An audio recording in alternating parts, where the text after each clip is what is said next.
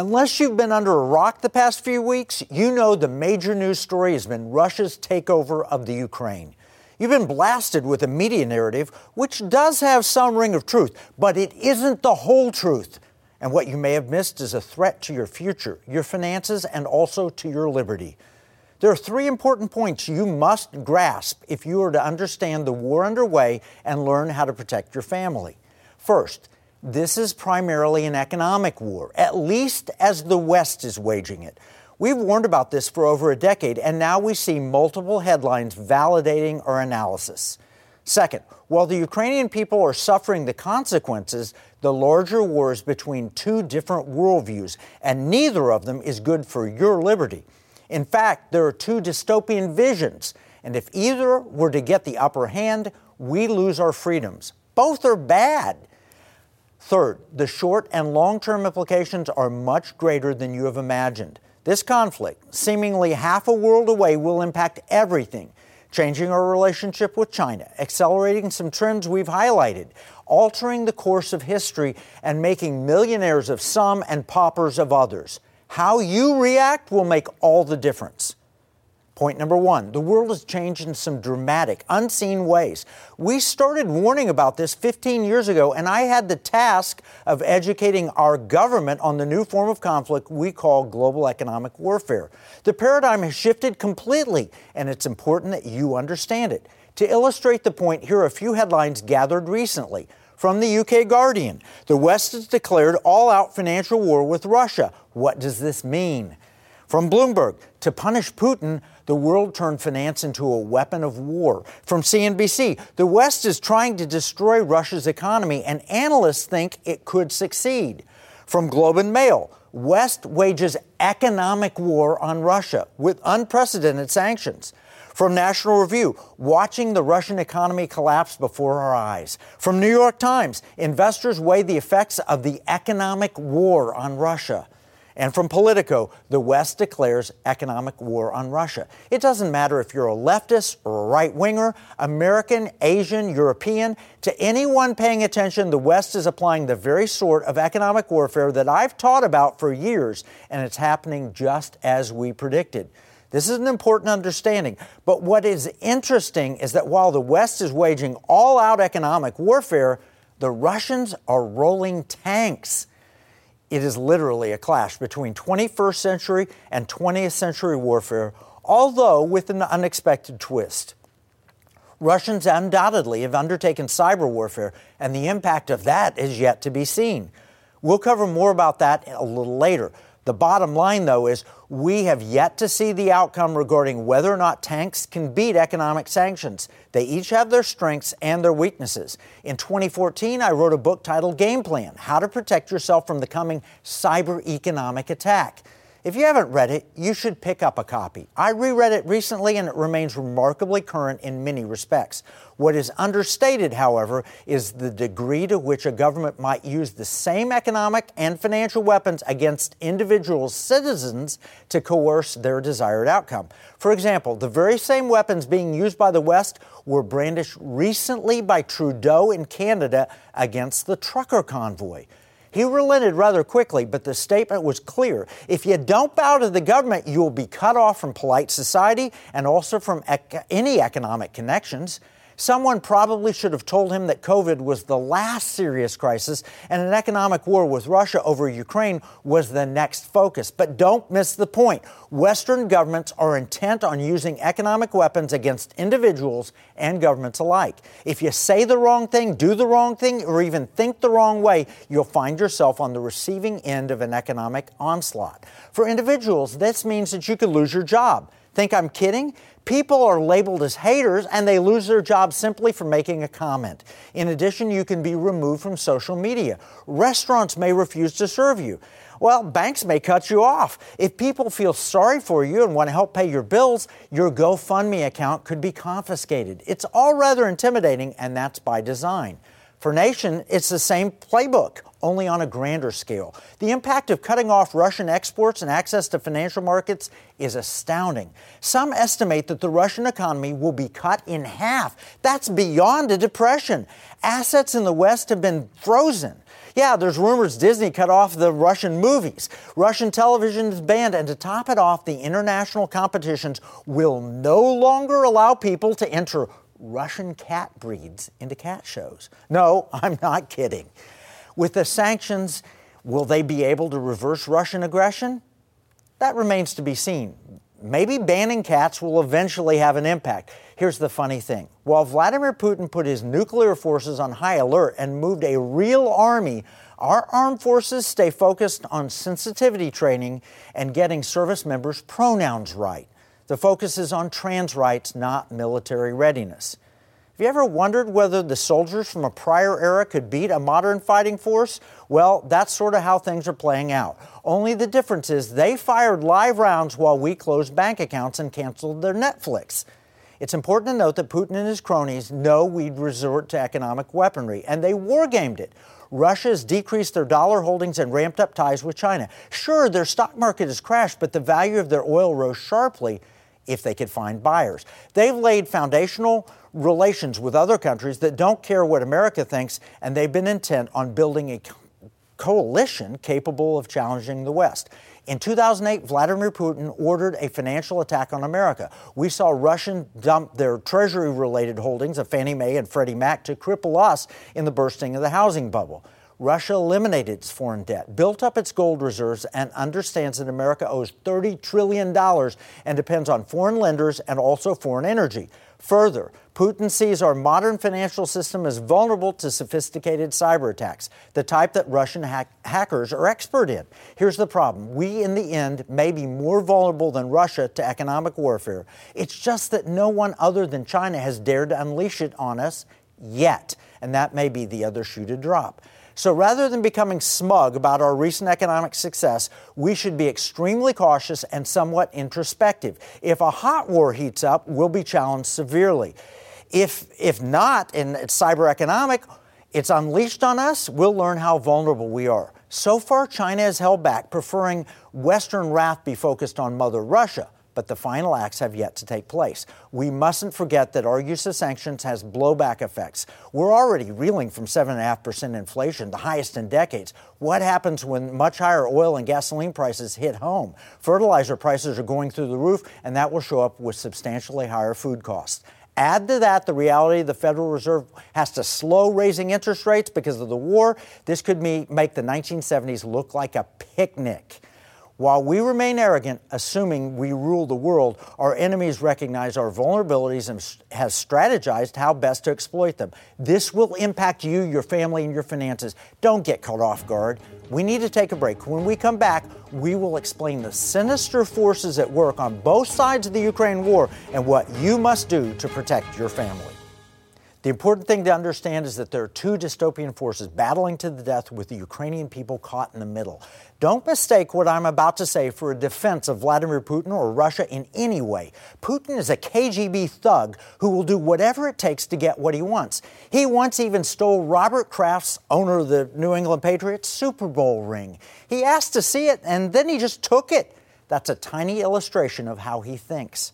Over the past decade or so, I've written or spoken multiple times about how dangerous Putin really is. Here are two examples. 10 years ago, my blog was titled, "Putin Wants Russia and China to Join Forces Against the West." I also co-authored The Bear is Back, the Center for Security Policy's book that warned of Putin's reset and what America must do to respond. I've also made it clear that China looms as a larger threat that must not be ignored, and Russia and China together are lethal. We should have separated them when we had the opportunity during the Trump administration. We couldn't due to the whole Russia collusion narrative pushed by the anti-Trump forces inside and outside the government. But it is what we should have done, as I explained in a blog I wrote in July 2017. It's titled, "If This Isn't the Trump Doctrine, It Should Be." But Putin bad, Russia evil is nowhere near the whole story. The media wants to focus a single narrative to push their agenda. I'm here to share the whole truth and help it make sense. By the way, just an aside on the Putin bad, Russia evil mantra, you should know that how it's getting really absurd. I mentioned cat shows banning Russian breeds to punish Putin's aggression. That will surely cause those Russian tanks to stop in their tracks. No, the bottom line, let's state unequivocally that Vladimir Putin and Russia are the bad guys, and also state that the Ukrainian people and their leadership are the clear victims. And I'm not opposed to using economic warfare against Russia. But again, that's not the whole story. What most people are missing is that this is a worldwide struggle for power between two dystopian forces with Ukraine caught in the middle. Putin claimed that he was the good guy, marching in to defend Christianity. I kid you not. He used that excuse to invade. Putin defending Christianity, that's about as much as Xi Jinping doing so in China. The reality is that Putin wants control in the Orwellian sense of the word. Like the book 1984, like the book Animal Farm. Big Brother controlling everything, but with the elites at the top enjoying the good life. In Animal Farm, it's the pigs who run everything, and they get the special goodies. In China, it's Xi Jinping and the Chinese Communist Party. In Russia, it's Vladimir Putin and the oligarchs. World domination is on the table, and it will be a strictly controlled society using technology far beyond Big Brother, anything the book 1984 could imagine.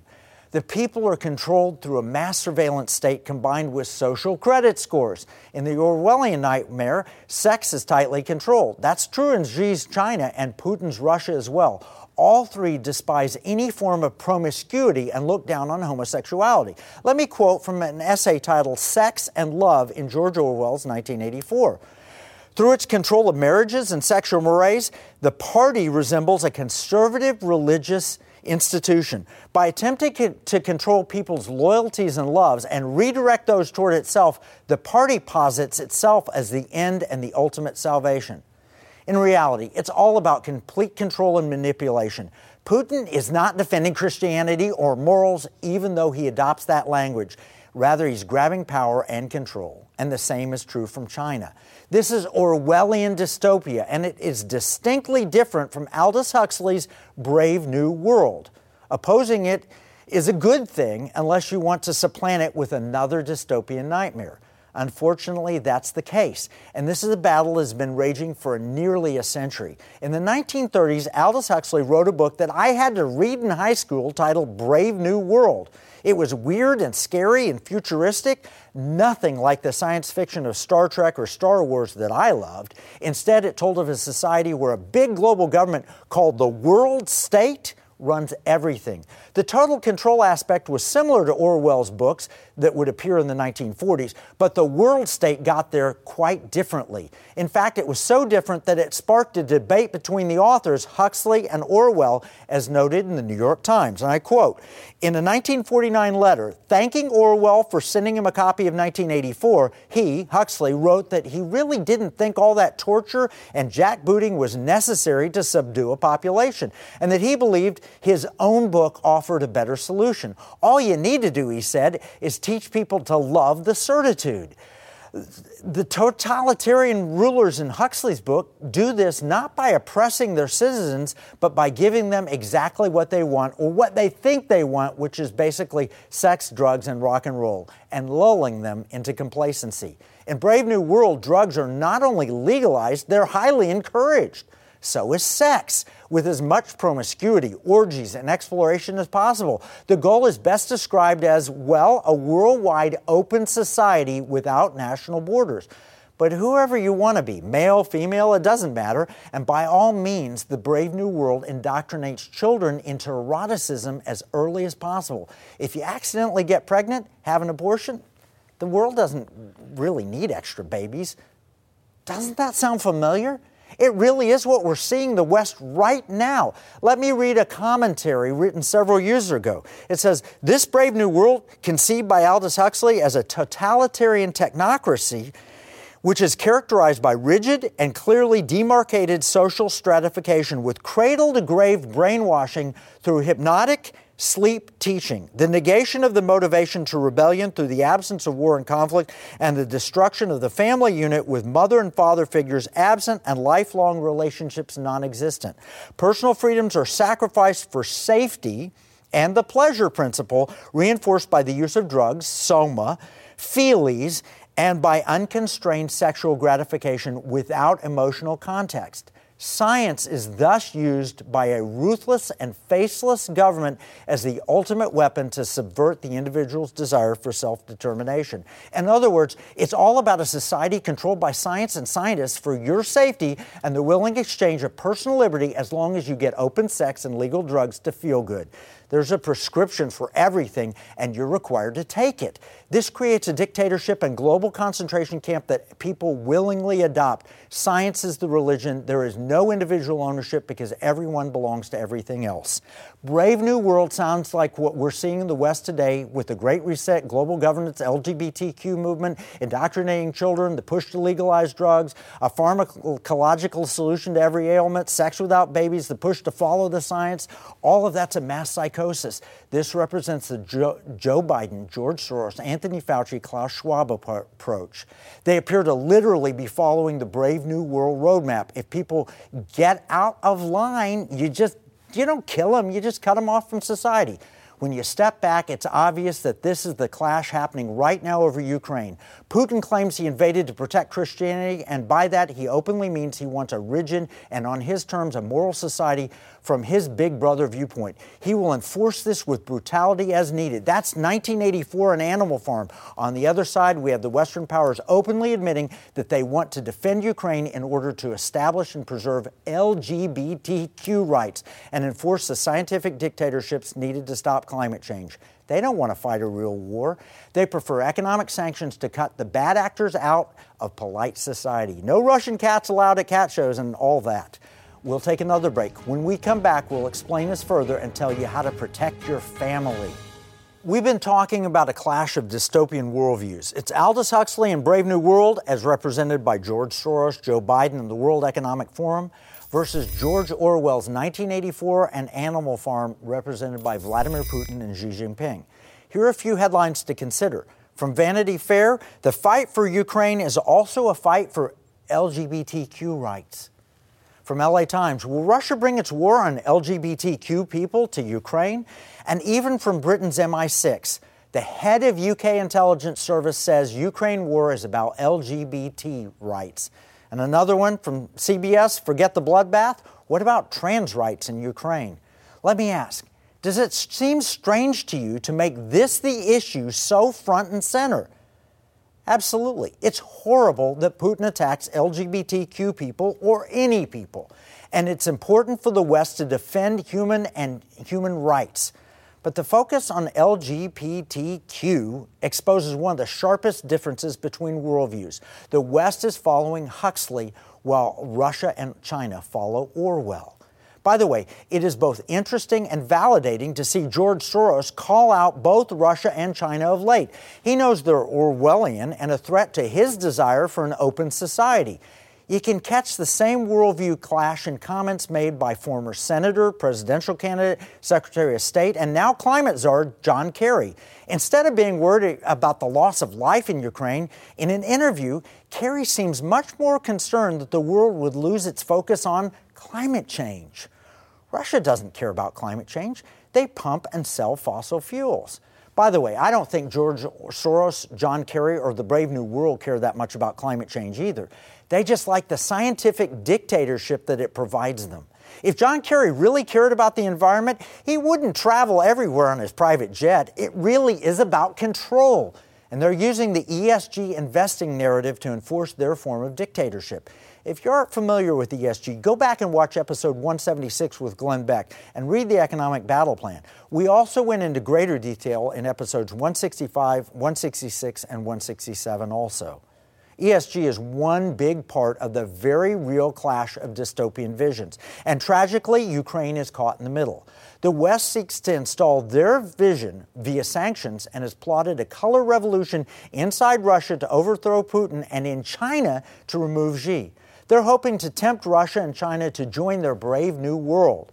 They're also plotting a total reset of our economy, including the digital dollar. We explained that in episode 146.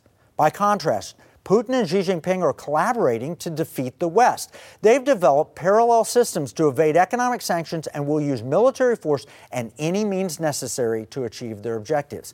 We must be prepared for China to invade Taiwan as Act 2 in this war. This is essentially unrestricted warfare and could include cyber attacks, espionage, destroying our electric grid, or cratering our financial system. Our intelligence community knows all of this and is right now warning about those attacks. After all, if Russia will bomb the world's largest nuclear power plant, what else might they be capable of?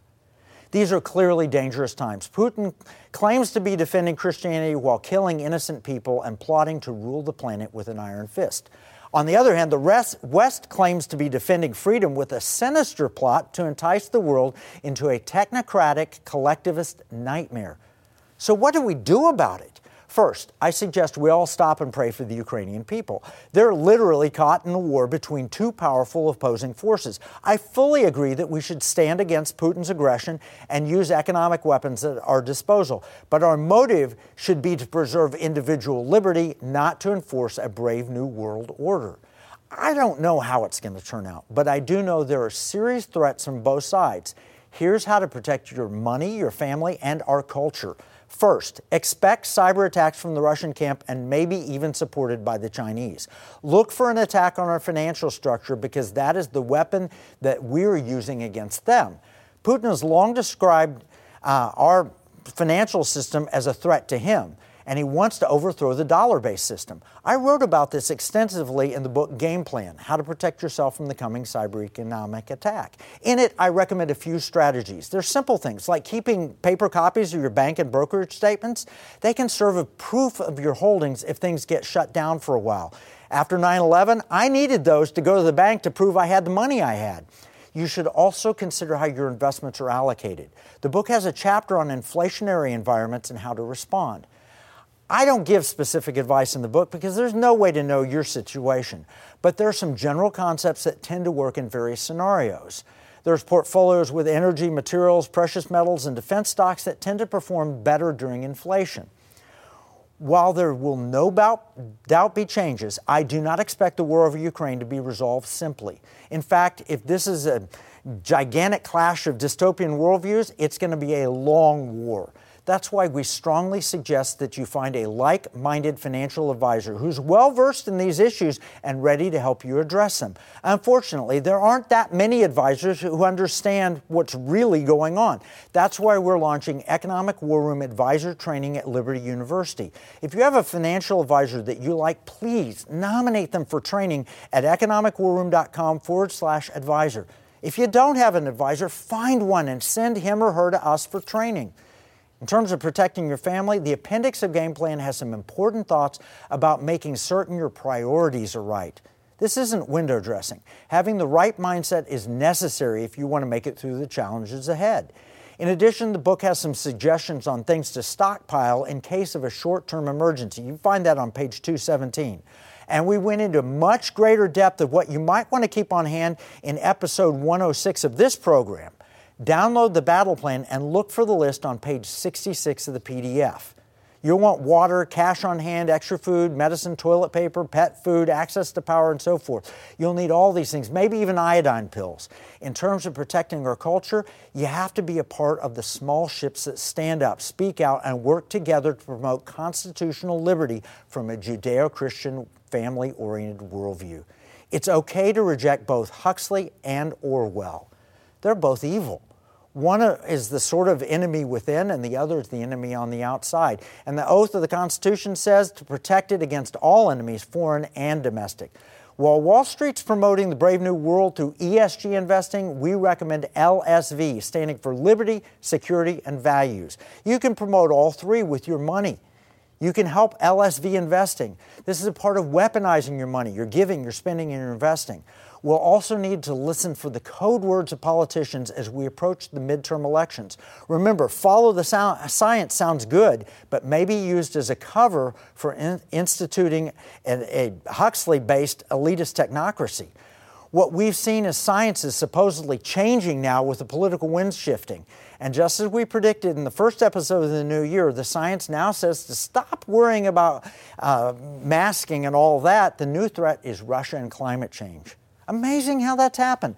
Learn where candidates stand on issues of individual liberty versus the collective. Did they use Orwellian or Brave New World technology to threaten or seduce you? Look for candidates who support the Constitution as written rather than selectively interpreted. Limited government, individual liberty, economic freedom, support for families, belief in national sovereignty. These are the strong signals, and we want to avoid unnecessary foreign wars when possible. We certainly don't want to be caught in a clash of dystopias. We need to make our case to Russia. So here's the recap. We're in an economic war. There's a battle between two dystopian visions. Neither is good for you or your family, and we must prepare, and we can fight back with economic weapons of our own, as we explain each week on this show. You can get a free copy of this week's Economic Battle Plan at economicwarroom.com. It recaps the episode and provides you specific action steps to take. Remember, what we see as a marketplace, our enemies view as a battle space.